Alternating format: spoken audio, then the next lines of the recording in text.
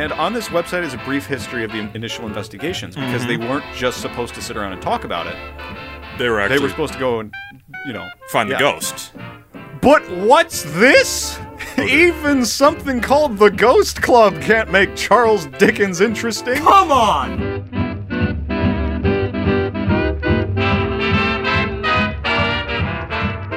Welcome to We Talk About Dead People, a podcast where we pick two dead people and talk about their lives. I'm your host, Aaron C., and I'm here with my good friend and co-host, James D. Say hi, James. Christmas is all about giving. Giving each other mouth herpes. That's basically what happens every time we record an episode. True. Mouth herp. True. We hope to keep our listeners entertained and interested while we break down these characters from the odd and exciting family that is humanity. The way this works is that James and I will do our amateurish best to give a basic account of the major events in these people's lives and how they responded to them. We also hope to give a fairly accurate depiction of their individual character, which is harder to do, but we're going to try anyway. So, James, who do we have this week? We have Charles Dickens and Judah Maccabeus. Judah? Or Judas. Either one. It changed. In the Wikipedia article, it changed between the two of them. So I looked it up in a few other places, and he's known as both Judah and Judas. Wow. Can you imagine being named Judah and Judas? Yeah. That seems to be like a conflict of interest. Yeah. You've got the Lion of Judah and the Betrayer of Christ. I mean, all in one. Yeah. And on top of it, Maccabeus just sounds like a type of candy, doesn't it? Yeah, like a macadamia nut somehow turned into a candy, for sure. Oh my god. Well, if there's one thing I know about this episode is that we were both bored as fuck working on these guys. Yeah. I mean... Which... It's true. Yeah. It's true. I fell apart halfway through writing about Charles Dickens. I was like, I'll just delete everything and pick somebody else. Right. It was like, I'll just delete it. Doesn't matter. Like, nobody cares. Yeah. Yeah, Judah's kind of the same way. And I way. almost did it. Well, that's kind of sad. So we've got the most boring episode ever coming, and it might be, will it be the last one you record before you get married? Probably. Oh, yeah, probably. Yeah. Although we might do Unless we do, something like, a fake special episode. while you're in town, we might be able to do something special. I don't know. Well, we still owe the patrons something. True. A back rub. And speaking of... What? I have some amazing news, James. Okay. We have achieved our very, very first Enemy Child? of Lord History. Oh. No. Oh. Enemy of Lord History. Oh, dear God. Which is the highest patron status on Patreon. Who the fuck would do that? Two of our biggest fans. Really? Josh from Indiana and his wife, Sophia. Aren't Who they is also like from Indiana. Aren't they both full of radiation and ghoulish? Because we declared that Indiana is the scene of an apocalypse, right? Right, it is. And nobody lives there except for these two individuals who decided to give us money. That's right, but here's the thing about Josh and Sophia. Okay. And this is great news, okay? Josh and Sophia... What the fuck? Go What? on. What the fuck just happened? Oh my god. I just drank coffee that was way too hot. Oh, my tongue. Oh, you know that sandpaper feeling you get on your tongue when you burn it? Oh, this is gonna... Oh, God. Oh, dear. I haven't had coffee that hot in a long time. How is it that hot? That's what she said. Anyway, I was saying about Josh and Sophia. Uh-huh. Is that the first time we've ever done... No, it can't be. Can't be. Oh. Are you okay? On. I'm in severe pain. It hurts to talk. Good thing we're podcasters.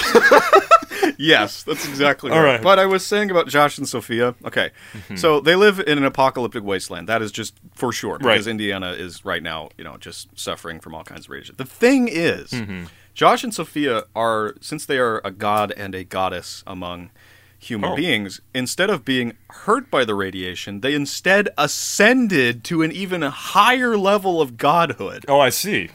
Yes. So we've received a donation from what is essentially the Well, The holy... the biblical Nephilim. Oh my Jesus. Wow. Yes. Okay. Well, that And we are forever grateful. that limbs my Nephil. Yeah, and here's yeah. The other thing is, because they have done this, they have achieved everything we can give them. on Oh, man. Patreon, which right now is not that much. We're still working it out. Yeah. Probably Yeah. after the beginning of the year and James is married and whatnot, we'll really start taking this shit seriously and start sending out actual things. Because Now that here's we the have- thing. We already... We're like the U.S. government. We are very in debt to our patrons. And Yes. we owe several patrons several things. We have not forgotten about you. We're just... we're borrowing from China. And eventually the bill will come. The bill's gonna come to us pretty bad. Right, yeah. We always talk about these tyrants in history, the bill's coming, like, we've got a massive fucking bill going up for this podcast, dude. Like, Yeah. all the shit we say, it's gonna come back to haunt us. Oh, all right? absolutely. Yeah, when I Oh, run yeah. for president, it's not Oh, going to help. yeah. Yeah. You're fucked. No, for sure. But since you'll be my campaign manager, well, that'll be doubly fucked, actually. Well, Shit. Yeah. Well, we haven't forgotten about you patrons, and we will get to all your rewards, because you have rewarded us. Yes. Amen. Yes, you have. Rewarded us with your love. And your money. And we love you for it because, like, yeah, we're just average working Joe. Yeah, worse than that. Yeah, we're not even average. No.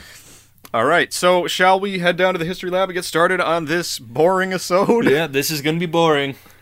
So put well, on your boring pants, which yeah. are khakis. Khakis with pleats. Yes.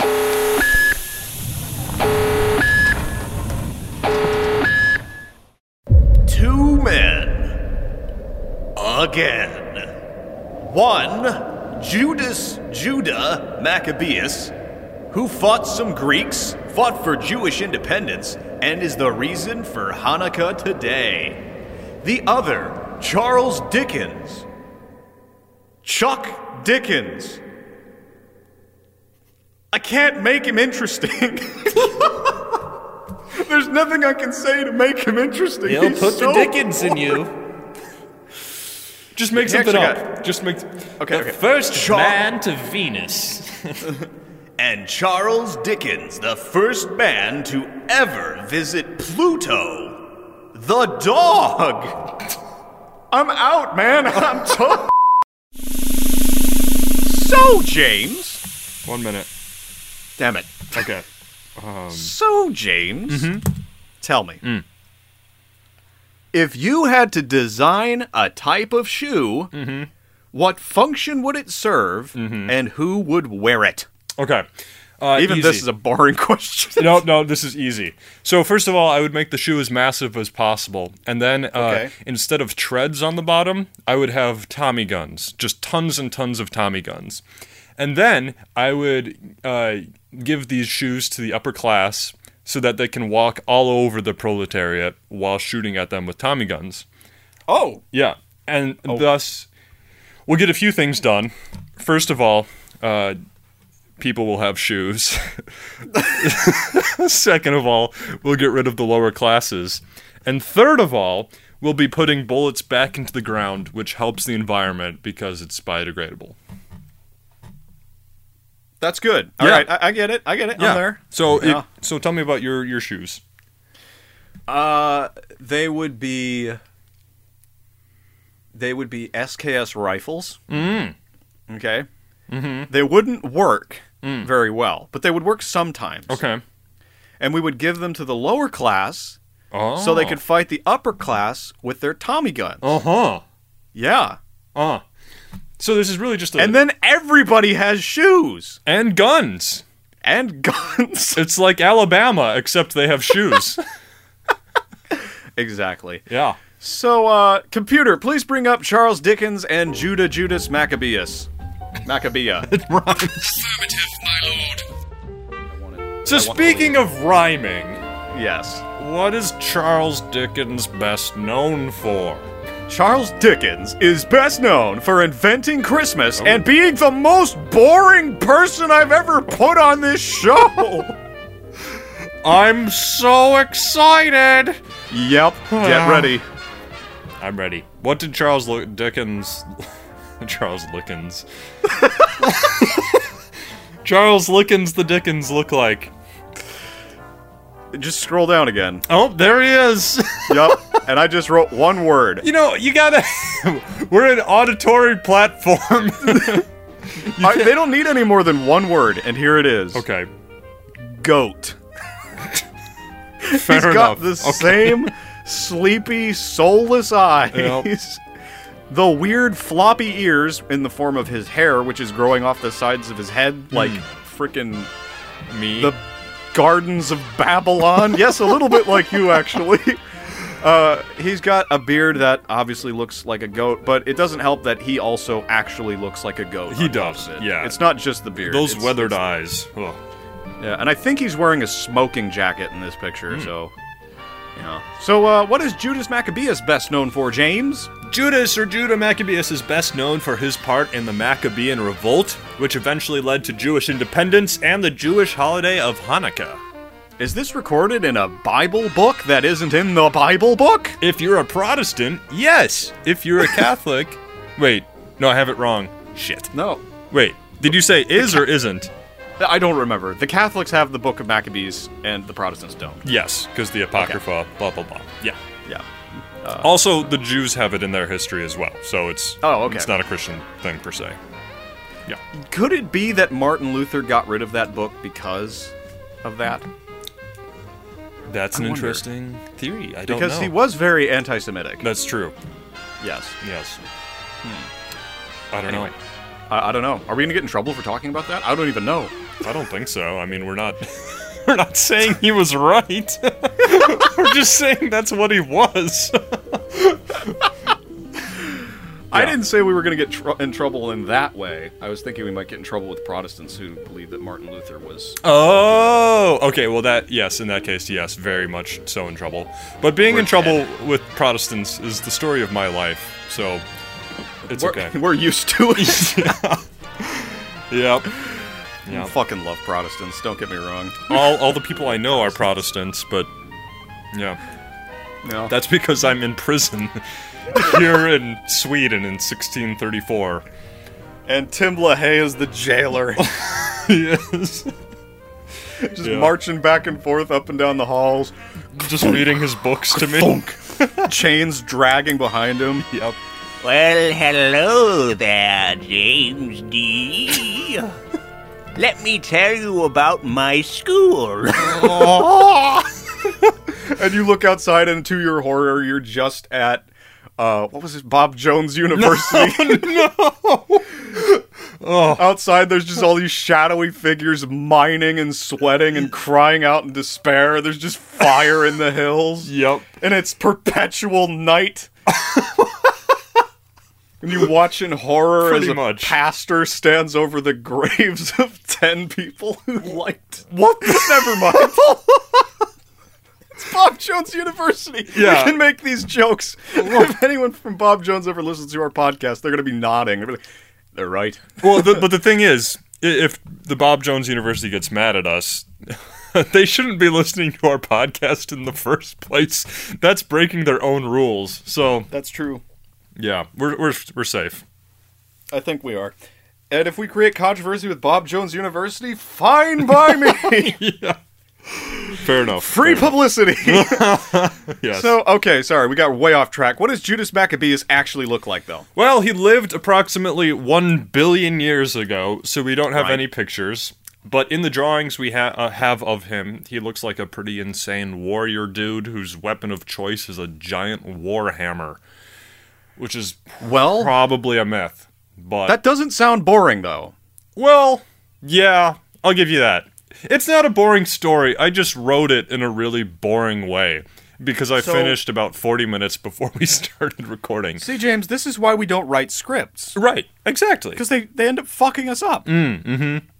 Right. Well, I'm just going to challenge you Okay. to make it as interesting as possible. We're as going we go to. along. Yeah, okay. I'm Okay. gonna. Yeah, there we go.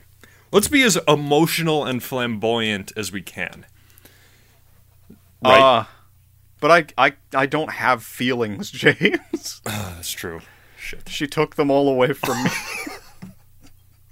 Look, your pet chameleon was a nice pet, but you can't blame all of your lost emotions on her, all right? How can you trust someone who's always changing color to blend in with the environment? How can you trust someone who can look this way and that way at the same time? There's She no was looking at you, but she was consistency, man. looking at another man at the same time. Okay, so Damn because we're lizard short on queens. time. All right. Fucking lizards. All right, here we go. Hillary Let's Clinton. What? Come on. Okay, man. That's like the third time we've talked politics in the last 3 episodes. I know. We We gotta stop. Okay, so let's talk about Charles Dickens' early life. Okay. All right. Yep. All right. So, Charles John Huffam Dickens. Bored. I'm bored. I know. Can you get a more boring name than Huffam? Oh, Jesus. No. So Charles John Huffam Dickens was born in the February of 1812 in Portsmouth, England. I have been so to we're Portsmouth. already fucked. Yeah. You have? What's it like? Well, it's on the southern coast, and it's one of their naval bases. It has been for a long time. It's still there. There's this old Roman fort that's actually pretty cool. Have I told the story of the old Dunkirk guy who wanted to show me his boat? And that's not I think a you did euphemism. Okay. I think you did a long time ago. Yeah, that was in but- Portsmouth. Yeah, this old Yeah. creepy guy came up to me and he said, "Do you want to see my rowboat?" I was like, and me being the stupid American I was, went, "Sure." Thankfully, it was just his rowboat that he saved some chaps at Dunkirk a couple of years earlier, like 3 years earlier or something. Yeah. Like in World War when World War II was breaking out in 2008. Yeah. Yep. In 2008. Yep. He was there. He was there. I was there. All right, we're one sentence in. We have to keep moving. All right. Because otherwise we'll never get through it and I will hate myself. So Charles Dickens was the second of what would eventually be 8 children. Wow. So big family, but typical. The son of a Navy clerk named John and a mom named Elizabeth Dickens. Quaint. So yeah, he was working at that Navy base in Portsmouth. Perfect. His dad was. Yeah. So when Charles Dickens was 3, his family moved. And when he was 4, they moved again. And then again, until finally they settled down just in time for Charles to start living the idyllic life of a young boy in 1800s England. So, sweeping chimneys. Not far off the mark there. Oh, really? Yeah, Okay. but at this time he was pretty lucky, Oh. it seems. He was well educated, and it's not going to surprise you when I tell you that Charles Dickens, from a lung age, Oh, lung age. Yes, like a lungfish. yeah, the age when you He when you grow evolved your from lungs. a lungfish to an Exactly. English boy, just like all English people do. None of us seem to remember it, but we evolved lungs. All right, Right. when we were born, we came out just lizards, or not fish. Why am I thinking about lizards again? I can't stop thinking about it, James. Damn it. All right, so he loved to read. That's the point. Okay. All right, and he read all the classics you might expect a kid from this era to read. And like I've read about authors and all that, and they're like, yes, When I was a lad, I read Robinson Crusoe and the Arabian Nights. and they all read the same ones, and they're like, aha, when I was a child, and you're like, yeah, okay. Every other guy from your era read those books too, so you're not special. Right. Right. Anyway, so he read those, but he also read any book he could get his hands on because he was just like a voracious reader. Sure. And this seemed like a good time for Dickens until he was about 10. And here's the problem, you see. His dad was a clerk and didn't make much money. At the same time, he was racking up huge bills with his creditors because he has a family. You know, he Yeah. lives in England. He's got 8 kids. Exactly. Yeah. Eventually, he and you know, as happens with every working class person in 1800s England, and has forever, he goes to debtor's prison. Nice place. Now, you remember we talked about that when we talked about that thief guy? What was his name? I forget his name. Bilbo Baggins. Yeah, Bilbo Baggins, the burglar. Yeah. But yeah, we talked about debtor's prison on an episode a while back. He was paired with Sir Edmund Hillary. I remember that. Debtor's Prison was my stripper name. Okay, you know what? We're just...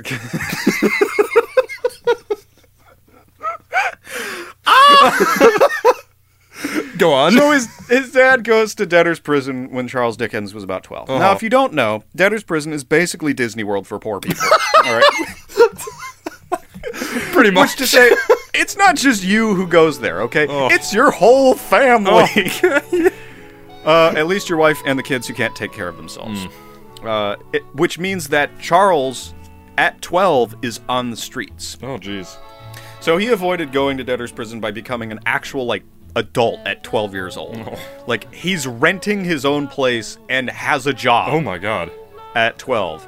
And his job? 6 shillings a week to glue labels onto pots of boot blacking. Wow. Yeah. And here's a quote from Dickens, actually. And it's one of the only times I quote him. But here we go. I wonder what voice I should use. Probably that same old British guy voice. Exactly. Yep. All right. The blacking warehouse was the last house on the left-hand side of the way at Old Hungerford Stairs. It was a crazy, tumble-down old house, abutting, of course, on the river, and literally overrun with rats. Its wainscoted rooms, its rotten floors and staircase, and the old grey rats swarming down in the cellars, and the sound of their squeaking and scuffling coming up the stairs at all times. And the dirt and decay of the place rise up visibly before me as if I were there again. The counting house was on the first floor, looking over the coal barges and the river. There was a recess in it in which I was to sit to work, anyway. My work was to cover the pots of paste blacking. First with a piece of oil paper, then with a piece of blue paper, to tie them round with a string, and then to clip the paper close and neat all round until it looked as smart as a pot of wine, blah, blah, blah, blah, blah, blah, blah. He met a guy named Bob Fagin who he put in Oliver Twist. Everything else doesn't fucking matter. It was pretty miserable. Oh, yeah, sounds like it. Yeah. So he met this guy who showed him how to do it properly, and his name was Bob Fagin, so he put him in Oliver Twist. Good for him. So, yeah. So this is pretty terrible. And then Dickens, the Dickens family gets a bit of reprieve in the form of a tragedy. Grandma dies and leaves £450 to the family, allowing them to pay back their debts and get out of debtor's prison. Nice. So that means the family's reunited and things go back to normal, right? I'm guessing no. Nope, wrong. Yeah. Dickens' mother wanted to keep his job at the boot blacking factory. She wanted him to keep his job. Gotcha. At 12. Yeah. Dickens never forgot this. I don't blame him.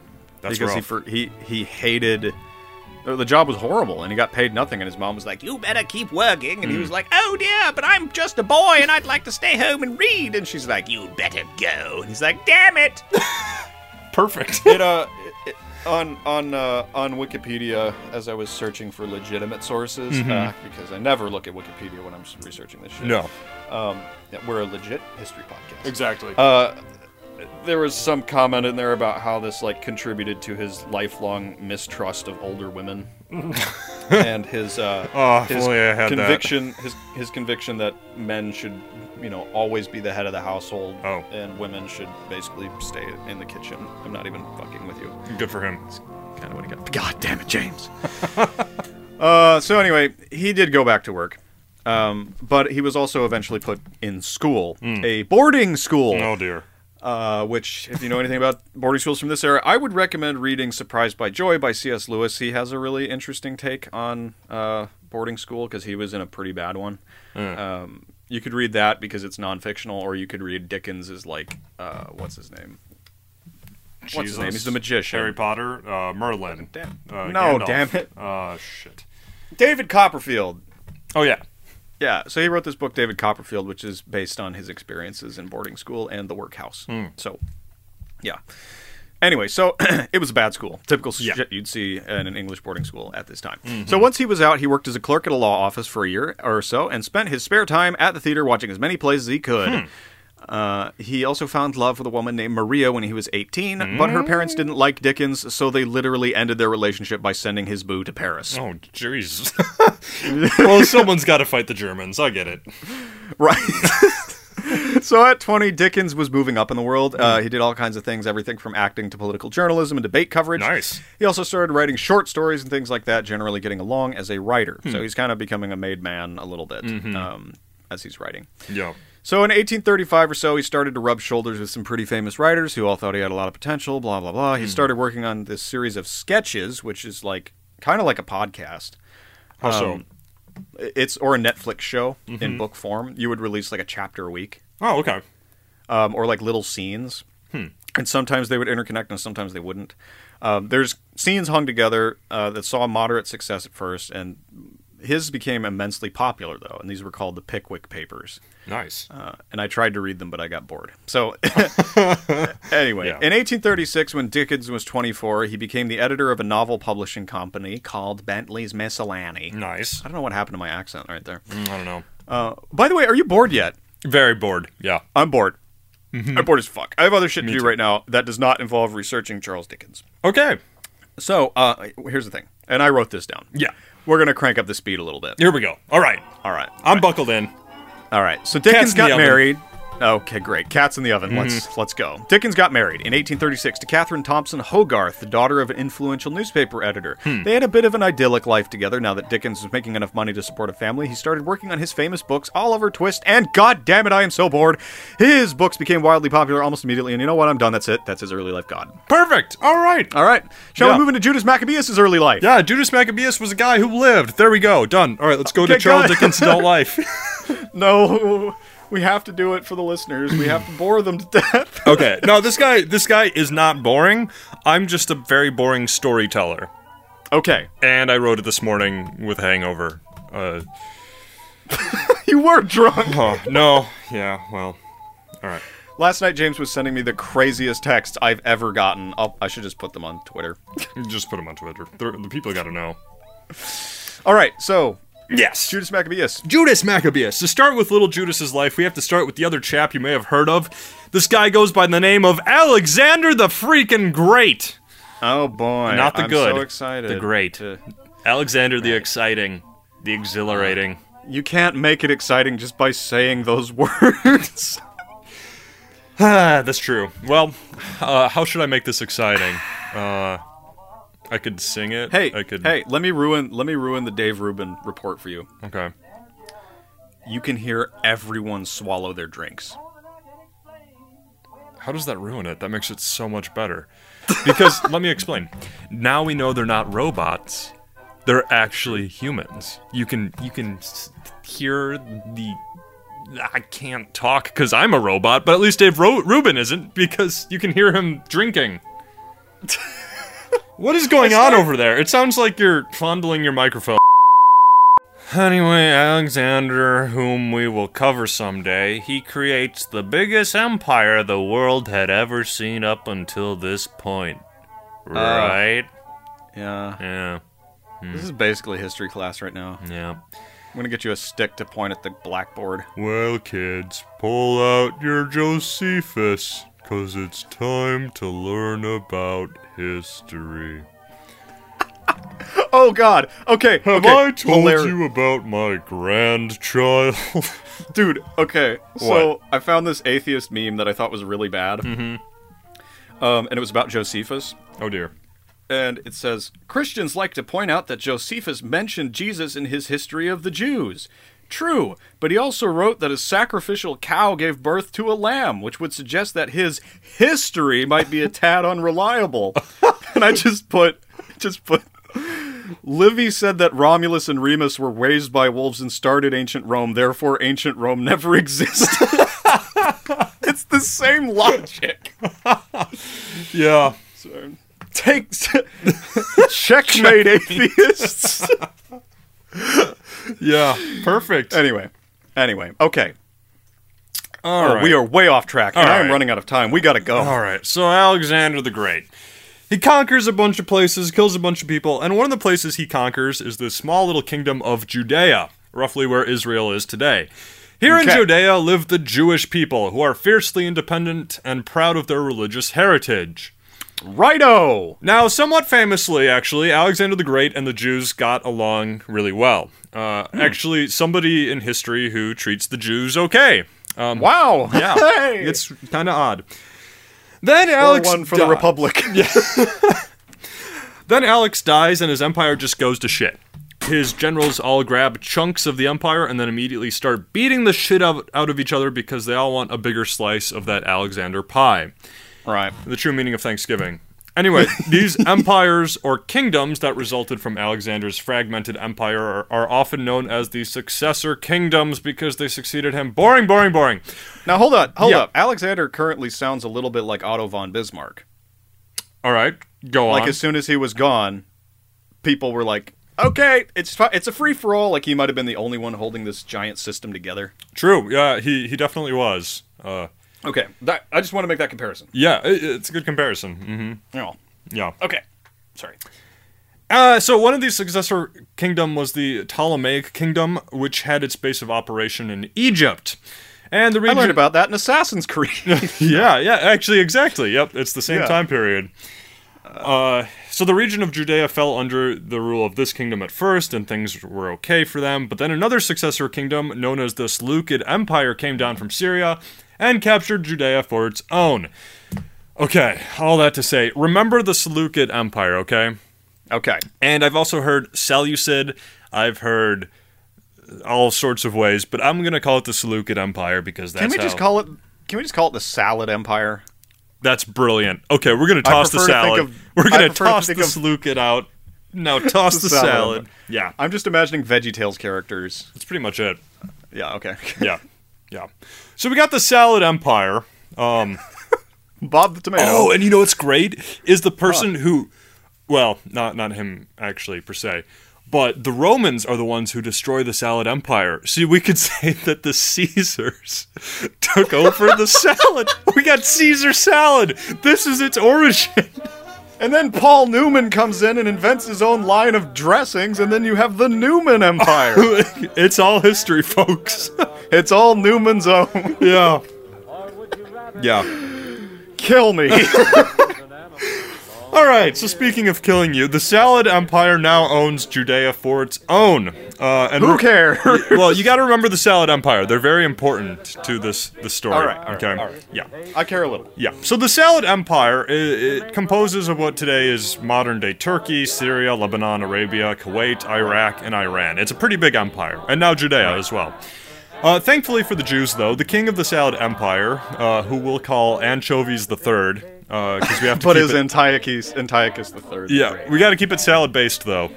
Okay, so anchovies. Anchovies III the Great, he allows the Jews to live with their traditional customs and religion, so for a couple of years things were great.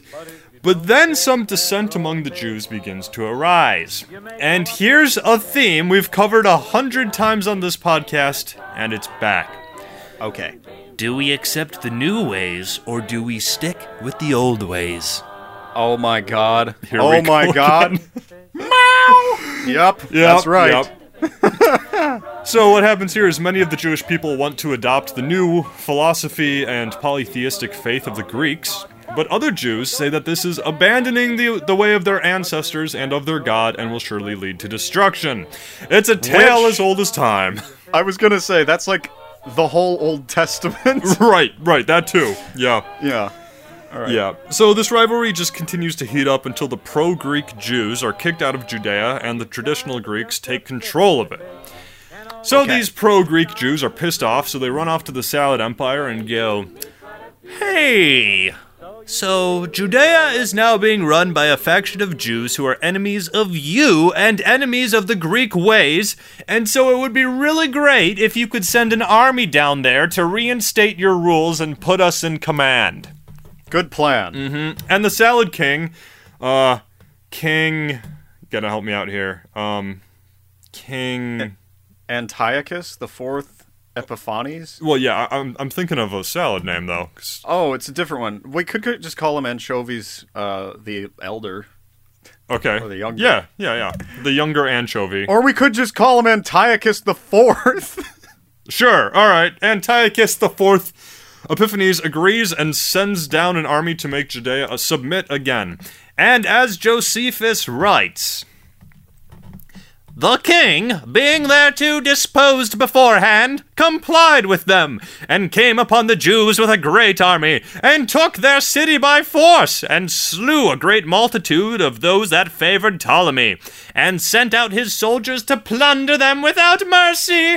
He also spoiled the temple, and put a stop to the constant practice of offering a daily sacrifice of expiation for 3 days and 6 months. 3 years. 3 years. Yes. Josephus got it wrong again. All right. Yeah. Basically, so here's the thing. For those of you who aren't familiar with the Jewish faith, let me explain a second. And now the interesting thing is, Aaron and I know quite a bit about the Jewish faith. Not because we're Jewish, but because we were raised Protestant American. And Protestant Americans have this weird fetish with Jewish history. Right? Do they? Yes, Yeah, yeah. I mean, kinda who else do. knows about this stuff? But we know all about Old Testament history. It's kind of weird that the Protestants would get rid of Maccabees, though. Yeah, it is kind of weird. I guess it just wasn't divinely inspired. Something like that. Yeah. Okay. Okay, so the Jewish temple of Jerusalem is super important to the Jewish faith. Well, it's actually not there anymore. It's the Dome of the Rock, which is Islamic, is there. But Jerusalem is very important to the Jewish faith. It still is very, very important to the Jews, also the Christians, also the Muslims. It's a messy city, right? Right. So the I Salad... think we all know this. Yeah, everybody knows this. So the Salad Greeks, they take over Jerusalem, they kill a ton of people, they loot the city, they loot the Holy Temple, and then they turn the temple into a temple of Zeus. Oh. Not a good move. Also, circumcision, a sacred Jewish ritual, is banned. Eesh. Also, now we're gonna sacrifice pigs in your temple, even though pigs are unholy and dirty animals according to the Jewish tradition. Also, fuck it all. Judaism as a religion is outlawed entirely. Later, bitches. Religious intolerance. Pretty Oh much, my yeah. God. And as Okay. you can imagine, these actions just piss off the traditionalist Jews, and rebellion pretty much immediately breaks out all over the place. And there's this one traditional Jewish priest named... is it... I don't know. I forgot to look up how to... Mattathias. Is it Mattathias? Mattathias. Mattathias? Yes. All right. I'll go with that. So Matt is pissed that so many of his fellow people are starting to worship the Greek gods, the new way or whatever. And so this one progressive Jew approaches Matt and says, "Yo, we should probably make a sacrifice to fuck, cut that." Man, I'm all over the place. Oh my God. Okay. Almost there. So this one progressive Jew, he approaches Matt and says, "Yo, we should probably make a sacrifice to Zeus." So Matt does the only reasonable thing and murders the guy. Well, What do you think about that? I don't know. Yeah, I don't know. I mean, come on. You're you're the underdog. watching. Yeah, Well, you're the underdog. You're watching these people stomp all over your history and your religion Right. and your people, and you've been through a horrible slaughter and just recently. Yeah, and it's true. This guy comes up and says, "Hey, let's kowtow to their demands and sacrifice something to a god you think is horrible in every way." Yeah, And you see him as maybe worse than the Salad Empire because A traitor. He's one of your Exactly, brothers. yeah. He's a traitor. Yeah. yeah. So I don't know if murder is the equivalent. I think today it would be Twitter comments, but back then murder was basically Twitter comments. It's true. Yeah, Yeah. a tweet was really just a knife in your back, Yeah. which is what it is today. Yeah, A like was a punch in the face. right. And a retweet was cannibalism. Oh God. Okay, so boy, after, all right. after Matt kills this guy, the Salad Empire gets a hold of this, and they send a dude to kind of figure out what the hell is going on. And Matt murders this dude as well. Damn it, Matt. Yeah, so now it's just pandemonium as the Greek-friendly Jews and the Salad soldiers are everywhere trying to restore order. Meanwhile, Matt and his 5 sons escape to the desert in order to gather together the rebels and lead the rebellion. His 5 sons' names are Eleazar, Lizards. Eleazar. I can't talk today because my tongue is burned. It's just like a overly fried, crispy chicken nugget in your mouth. Yeah, well, it looks like a piece of coal.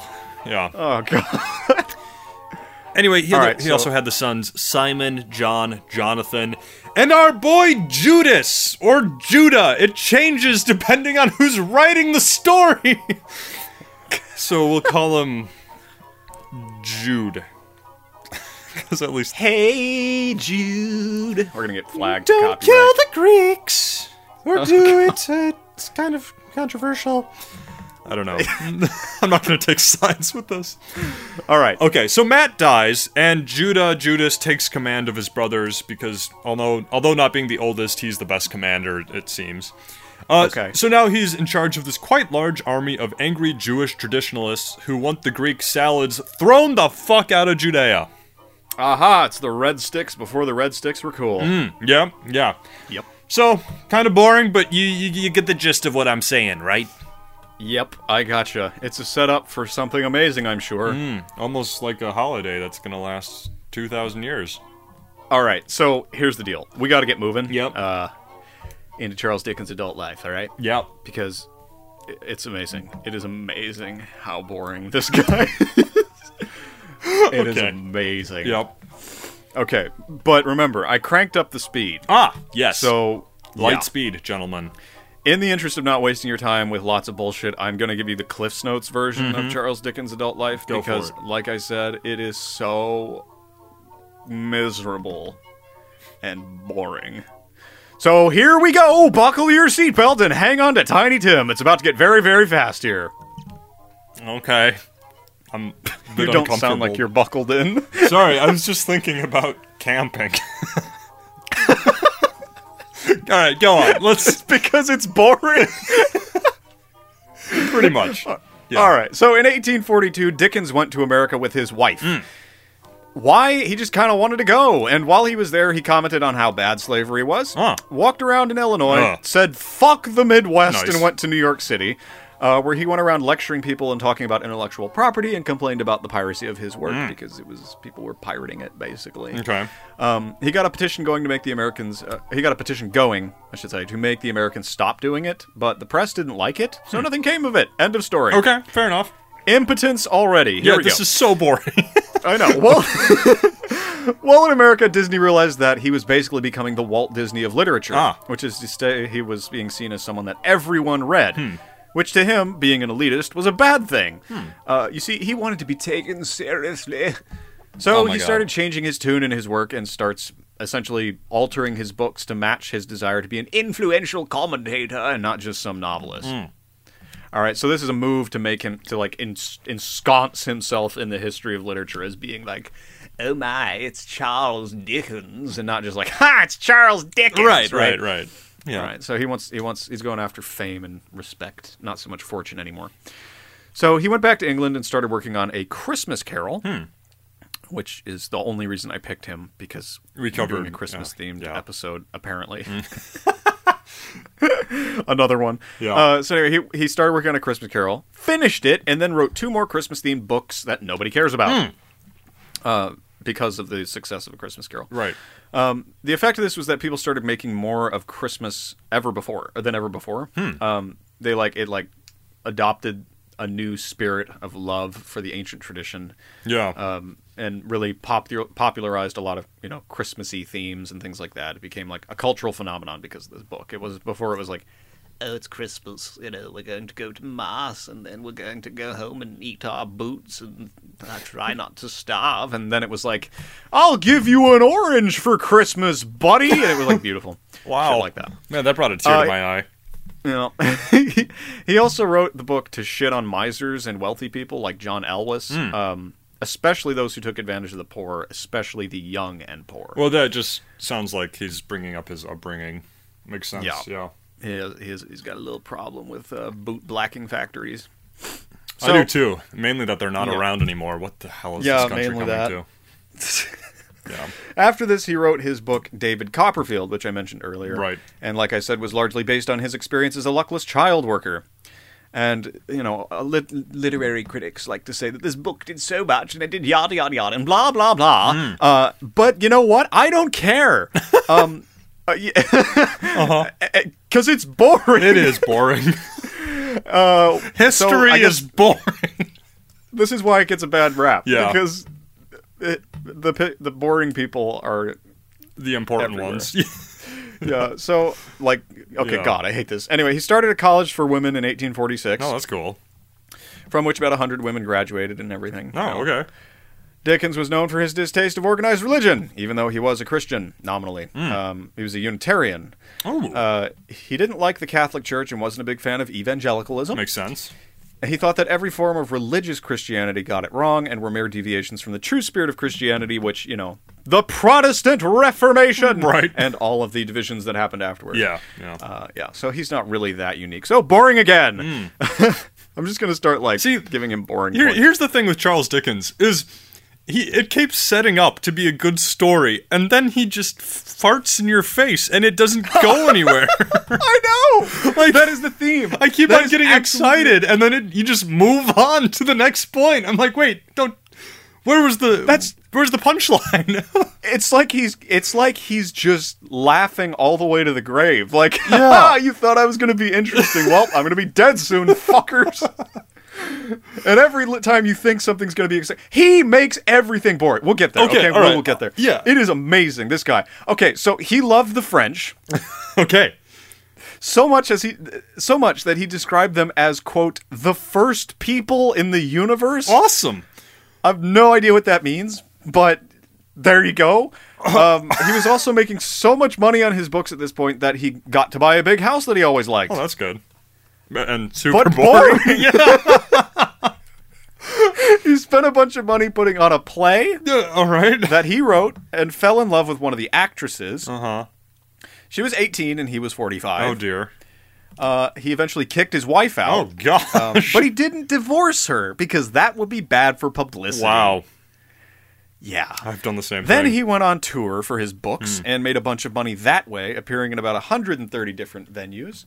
At these things, he would, read his books to people, which is interesting, I guess. No, boring. It's boring. He then published A Tale of Two Cities and Great Expectations, which were his two other greatest books. Did you like A Tale of Two Cities? I never read it. Oh, yeah. Okay, never mind. Yeah, I've tried to read it. I just can't. I can't consume Dickens, man. It doesn't work. What, you homophobe?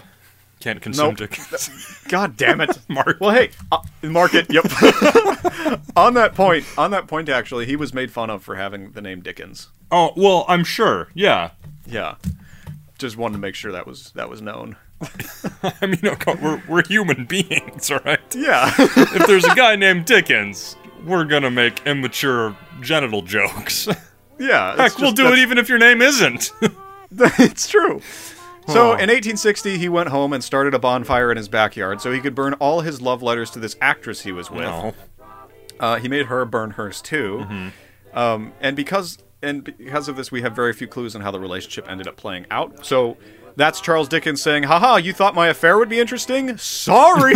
They're burning all this shit so you can't know. Uh-huh. Yeah. And then he finally did something, okay? Okay. He finally did. He joined something, I shit you not, called the Ghost Club. Oh, okay. Yeah, and at last, we have something interesting to talk about, okay? Yep. All right. So this was a club that was started in 1855 at Cambridge. Nice. A bunch of fellows there really wanted to figure out what the hell ghosts were, and they were having conversations. I lost with their you. sherry and next to the fire about whether or not ghosts really existed, and they talked about how, a door opened one night, and, Charles Dickens was very scared by this, and he believed in ghosts or whatever. Uh-huh. And the great thing is, this group is actually around today. Huh. And their website is top-notch in the latest tech from 2003. Ooh. And on this website is a brief history of the initial investigations, because they weren't just supposed to sit around and talk about it. They were actually... They were supposed to go and, find yeah. the ghosts. But what's this? Even something called the Ghost Club can't make Charles Dickens interesting. Come on! That's right. Dickens just went to this ghost club, talked about ghosts, and then did nothing. Come on, man! And of course, as soon as Dickens died, it became interesting. Oh, I'm sure, yeah. These dudes in the 1800s, they did the actual ghost investigations, like a prehistoric Ghost Adventures with buff bros and shitty DV cameras and everything. Oh, yeah. But of course, Dickens had nothing to do with the cool stuff because he's the lamest man to ever exist. Yeah. It literally couldn't get interesting until he was dead. Well, I'm sure he just bored the living skulls out of the other guys in the ghost club. And then they're like, well, I'm not even interested in ghosts. I don't even know where I go. And then as soon as he leaves, they're like, Man, spiritual entities are actually really interesting. Charles Dickens was such a doofus. Why was he even in this club for the first point? Yeah. Okay, next thing. So then he has the opportunity to go to Australia. All right. Go on tour there, and back then it was not. It was an interesting place to go. It was full of wild adventure frontier. and criminals. Yeah, it still is. But because he's boring, he decided not to go. I'm not even surprised anymore. Okay, here's another interesting thing. Here we go. Yep. Get ready. All right, in 1865, Dickens was in Paris. And on his way home, he was involved in a railway crash. Oh, shit. And it was a massive disaster called the Staplehurst Rail Crash. Oh, wow, it's got where a name. the train flew off a fucking bridge. Oh, my God. But of course, Dickens' car didn't go off the bridge because the universe detected his lameness so well that it said, nah.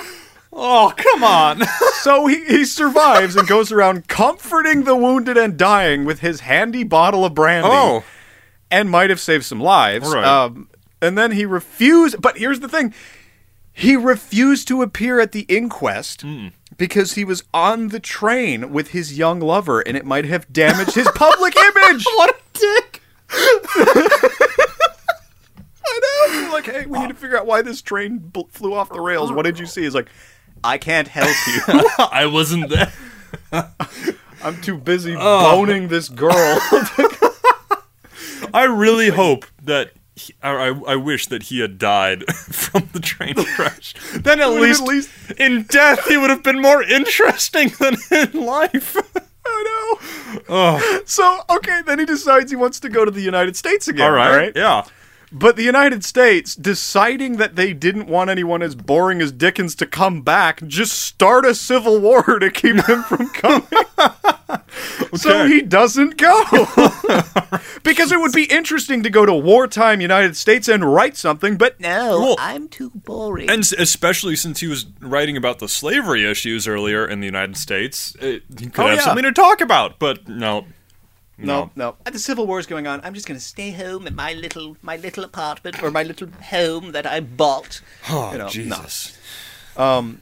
But of course, the U.S. can't keep the war going forever. So as soon as it's over, Dickens jumps on a boring old boat and goes to America, where he has dinner with lots of people and reads his fucking stupid books on stage for money.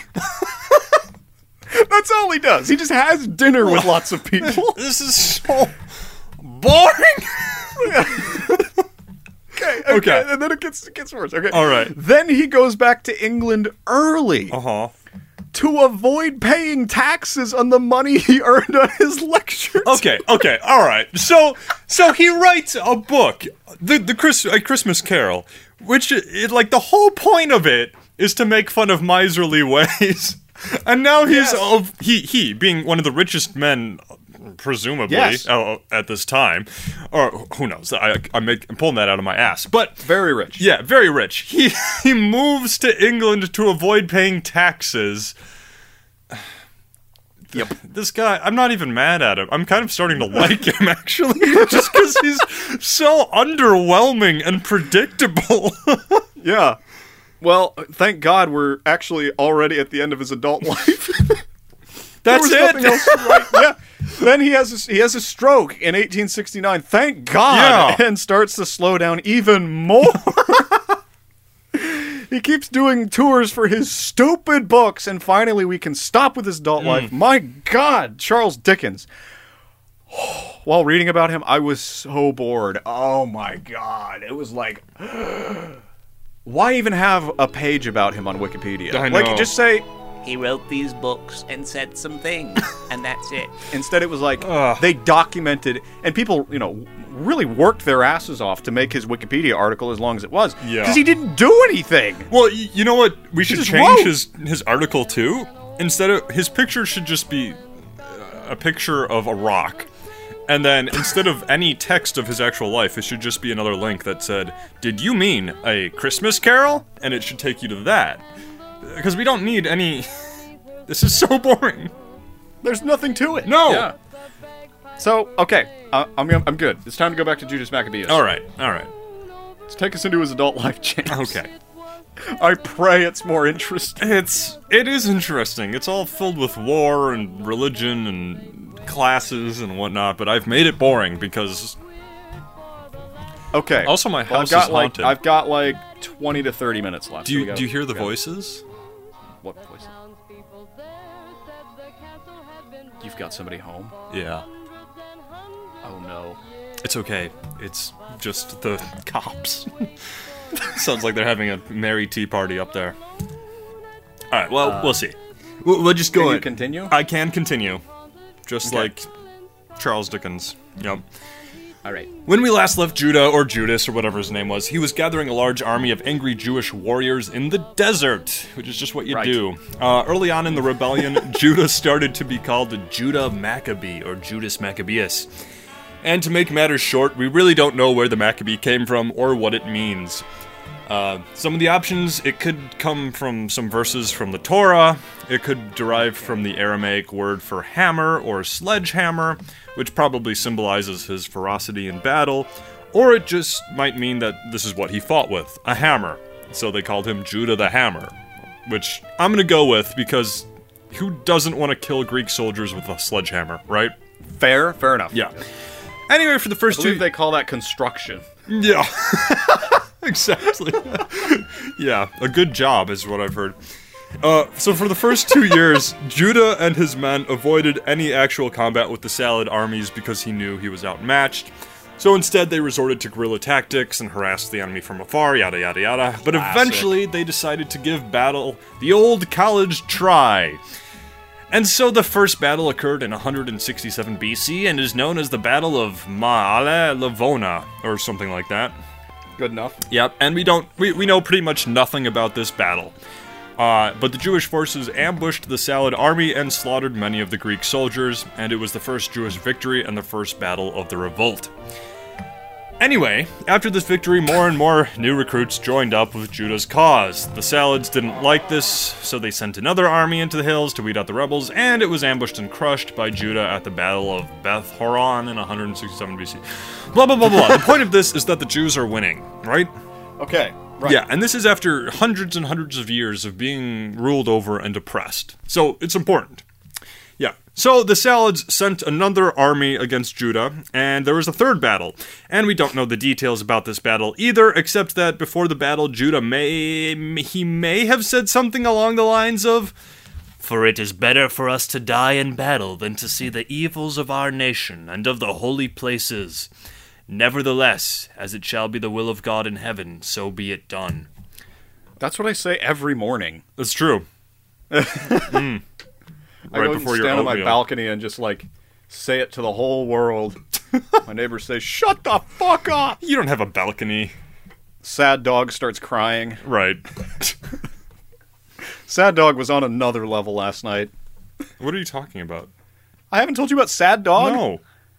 I live above this dog Yeah. that about 5, 6, 7 at night Mm-hmm. just starts weeping. Every night. Because they're waiting for their owners to come home and they're hungry. And they're probably thinking, they may not come back tonight. Oh, jeez. That's really sad. What if they don't? So I hear this dog like just, ow, every night. Really bad. Sad. I call it Sad Dog. That's probably what I've Leica tried- sounded like when she was burning up in space. Oh, Jesus Christ, James. Just because the guy is boring doesn't mean you have to be horrible. That was horrible. I apologize to all the dog Sad listeners. Dog. Oh. Yeah. Oh, God. There's no coming back from that. No, so you better just keep going. Okay. Because I'm All right. again, I'm running short on time here. Okay. Anyway, at this point, the Salad Empire begins to wake up and realizes that they might actually have to put some real effort into stopping Judah. This was not just a little insurrection, it was a full-out war. Meanwhile, Judah and his army defeated another Salad contingent at the Battle of Beth Zur. Apparently, there was an angel recording this battle, but got so invested in the actual battle that he threw down his pen and paper and went rushing into battle. I just imagine an angel with a camcorder, like, leaning in. And Yeah, that's exactly it. And in the source I read, that's all it said on the battle was like, this battle happened between the Seleucid Empire and the Jews, and then there was an angel watching from the nearby hill. And he stopped recording because he wanted to fight the Greeks. Wow. Which I think is the prerequisite of becoming an angel, is you have to fight the Greeks. Yeah. Yeah, definitely. Okay, so let's get to the real meat and potatoes. So Judah actually drives out the Salad forces from the holy city of Jerusalem. The Jews then purified the defiled temple of Jerusalem and began worshipping their god once again. And something called the Scroll of Antiochus captures why this event is so important to the Jewish people. Okay? So this is the reason for Hanukkah, and that's why I picked this, because, well, Hanukkah is over, but it's important to know about it. Alright, so this is what the Scroll of Antiochus says. After this, the sons of Israel went up to the temple and rebuilt its gates and purified the temple from the dead bodies and from the defilement. Also, why were there dead bodies in the temple? Anyway, well, never mind. And they Fight in the temple. I guess so. God. Back to the scroll. And they sought after pure olive oil to light the lamps therewith, but could not find any, except one bowl that was sealed with the signet ring of the high priest from the days of Samuel the prophet, and they knew it was pure. There was in it enough oil to light the lamps therewith for 1 day. That's important. Only 1 day. But the God of heaven, whose name dwells there, put therein his blessing, and they were able to light it from it 8 days. Oh. So, if you didn't get that, they only had enough oil for 1 day to light all the lamps in the temple, but the loyal oil miraculously lasted 8 days. Wow. Yeah. That's interesting. So that is why Hanukkah is an 8-day festival. Whoa, okay. We'll get to Just that in a learned second. something. Anyway, there's a lot more here, blah, blah, blah, blah, blah. Anyway, there's a lot of celebrating at this point, now that the temple is retaken and cleansed. And, yeah. So, the Jewish historian Josephus, I'll read a bit of his stuff, and I put in a giant ass ton of quotes here, but I'm just gonna be picky. Now Judah celebrated the festival of the restoration of the sacrifices of the temple for 8 days, and omitted no sort of pleasures thereon. But he feasted them upon very rich and splendid sacrifices, and he honored God, and delighted them by hymns and psalms. Nay, they were so very glad at the revival of their customs, when, after a long time of intermission, they unexpectedly had regained the freedom of their worship, that they made it a law for their posterity, and that they should keep a festival, on all account of the restoration of their temple worship, for 8 days. And from that time to this, we celebrate this festival and call it Lights. I suppose the reason was because this liberty beyond our hopes appeared to us, and that thence was the name given to that festival. Judas also rebuilt the walls around the city and reared towers of great height against the incursions of enemies, and set guards therein. He also fortified the city Bethsura, and it might serve as a citadel against any distresses that might come from our enemies. Okay. So this Thanks is for sharing. Yeah. So Hanukkah today, it's important to both religious and non-religious Jews. It symbolizes basically the first time that the Jews had independence once again, after being oppressed by the Salad Greeks.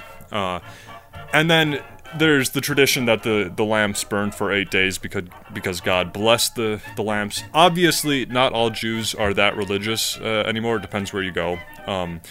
But still, whether or not this is a religious holiday or not, it's very important to the Jewish people because it symbolizes basically the Jewish culture, Jewish sovereignty, blah, blah, blah. Does that make sense? Freedom from oppression. Yeah, freedom from oppression, owning the city of Jerusalem, the celebration of their culture. Yeah. And so today, this tradition is still celebrated, the cleansing of the temple. It's known as Hanukkah, or the Festival of the Lights, because they light candles in remembrance of Judah and the Maccabee rebels lighting the lights in the temple. It's actually a pretty cool festival. I've actually celebrated Hanukkah with a couple of my Jewish friends. It's pretty neat. They have great food. It's fun. So if you get the opportunity to do it, definitely do it. Yeah, Jewish people know how to cook, I'll tell you that. Yeah. Okay. Alright, so speaking of that, now that Jerusalem was freed, the Jewish rebels now actually had their own free state, which they called Judea, of course, because why would you change it? Then Judah led his armies and did a whole bunch of things like defeat the Edomites down south, burn down a bunch of pagan altars on the coast, defeat some more Greek armies, and safely bring more Jewish people back to free Judea. Almost there. Then, the salad governor of the region, Lysias, which, we'll just go with that. He gets together a big-ass army and crushes the Jewish forces at the Battle of Beth Zechariah. Then, yeah, so it's bad for the Jews. Story's over. Then he actually lays siege to Jerusalem, and things started to look not so good for the Jewish rebels. But thankfully for them, Lysias was forced to abandon the siege and go back home to Syria because somebody else was rebelling against him there. Thus, the Jews and the Salads agreed to a peace treaty in 163 BC, which allowed the Jewish people to practice their own customs and religion finally. And the Temple of Jerusalem was officially handed over to the Jewish people. Now, you know what happens next, Aaron. Now that the external enemy is gone, it's time for internal dissension. Every time. So because there are still Jews that favor the Greek way of life, and they want change, and That's then how the whole thing started, man. yeah, pretty much. So these Greek favoring Jews, they disagree with Judah's new government because they practice the old ways.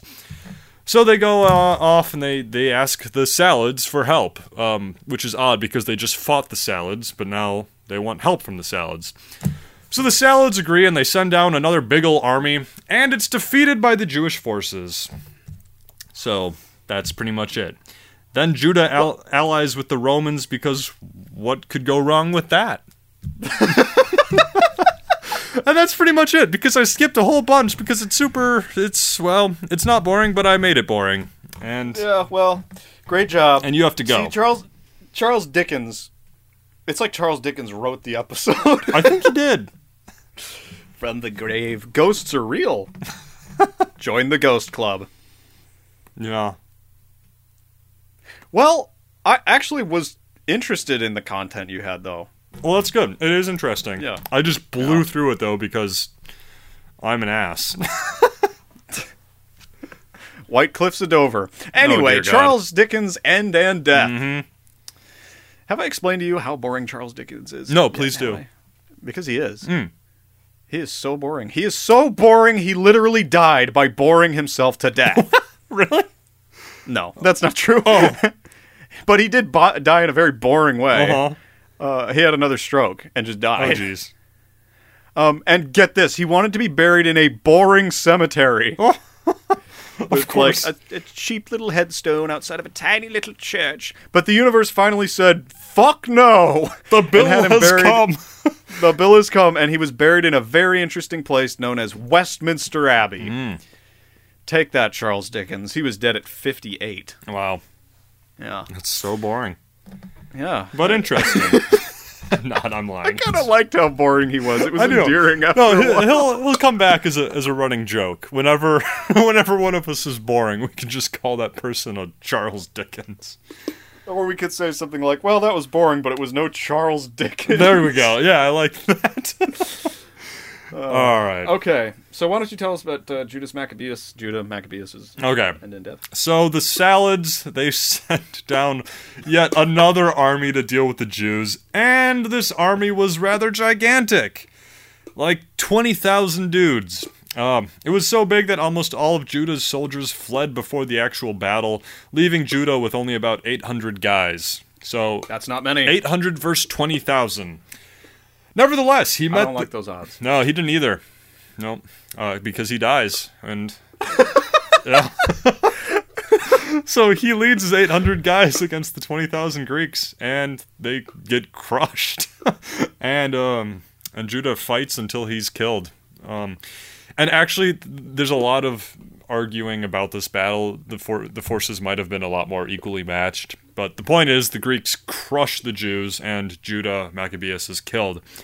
However, his body was recovered and buried according to Jewish custom, and two of his brothers continued the rebellion after his death against the Salads, which was eventually successful, beginning the independent Jewish Hasmonean dynasty, which would last until the Romans show up about 120 years later or so and take over, and then you get the whole Jesus thing and all that fun stuff. Anyway, Wow. Judah, or Judas Maccabeus, or whatever his name is, he's still a Jewish hero today and seen as an icon for Jewish independence and strength. And of course, his conquering and rededication of the Temple of Jerusalem began the tradition of Hanukkah. So, pretty cool. Well, I learned a lot. I didn't laugh much, but I learned a lot. Yeah, well, I didn't know much about the Hanukkah or the celebration of lights or whatever it's called, but now you know. I didn't know anything about it, but now I do. Yeah. And I will forget It's it all very about salad. soon.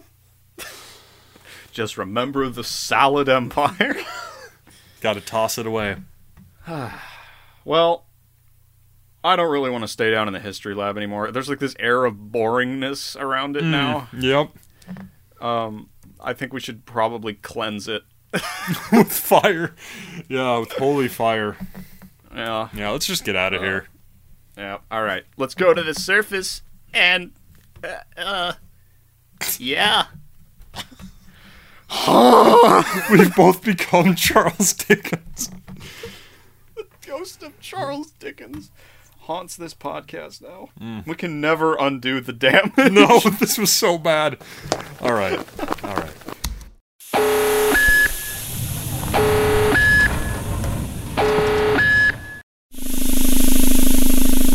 So, James, what are you going to do for the rest of the day?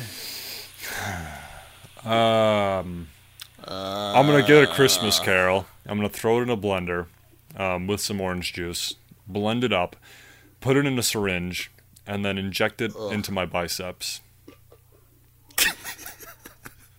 So I could become the ghost of Christmas pumped. Or pulped, since there's orange juice. I don't know. What are you gonna do for the rest of the day?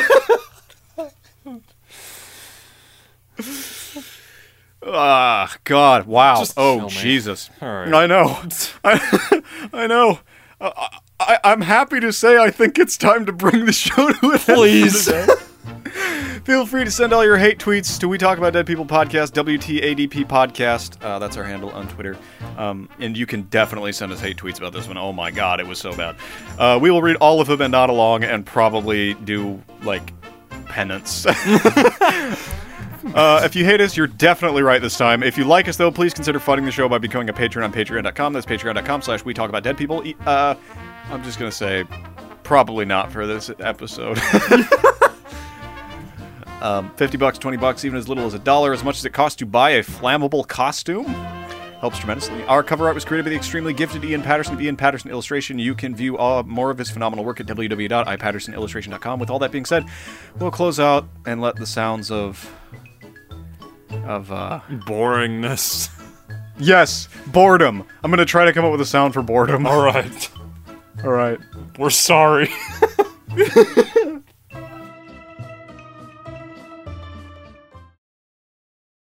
The year is 1860. Charles Dickens, at home with his lover, plans his day. And today, I believe I will write my books a little bit more, and I will have... Oh dear, what is that? Hello, Charles Dickens. I am the ghost of non-boredom, and I'm here to bring you a message telling you to stop being so boring. I don't want it. But you're gonna take it. Here's the No. thing. Here's the thing. You live in a life full of explosions and possibilities. Just take this bag of fruit roll-ups, for example. Look at the colors. Look at the design. There's so much in life to be happy about. I'd rather go to America and walk around in Illinois again. I don't think we can say this. I think this is so boring. I can't even be creative. James, can I talk to you for just a second, buddy? Is this about your damn chameleon again? No, I got over her. Yeah, right. Okay, well, what's up?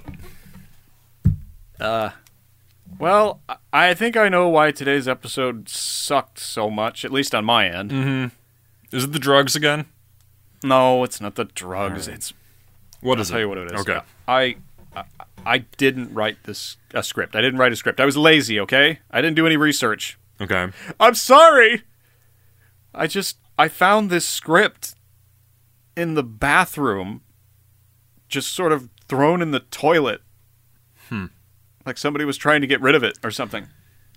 Jeez. And I took it out and, well, I was lazy this week. I'm sorry. You know, I want to be mad at you, but, well, first of all, you look really cute when you're apologetic, but secondly, I have something to admit, too. I woke up yesterday morning and tattooed on my kneecap was a script. And that's what I used for this episode. I didn't do the research either. I just read off my kneecap. What? So we're frauds? I think we're both frauds. But who wrote the script? Someone must have. But who? Oh no. Lord History? Thank you very much for delivering those scripts. It is done, sire. I delivered your scripts as you said. You have done well. Excellent. Now about my payment. I don't pay anybody. That's okay. Your love and affection is enough. I'm kidding. I want my check. All right, here. Thank you. Now I can buy a candy cane. The sabotage worked. Their episode was terrible. Score 1 for the Republic. Excellent. I'm a different henchman now. The other guy left the room, so I decided to come in and congratulate you on your master evil plan. Do I have to pay you too? Oh, yes, of course. That's why I'm here. I'm the paid henchman. That's literally my job title. All right, here. This is a shoe.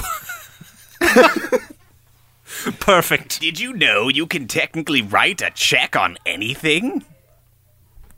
Like what? What is your girlfriend saying back there? That's my sister. So, Oh, you're still right. That's awkward. All right, done. I'm calling it. For fuck's sake.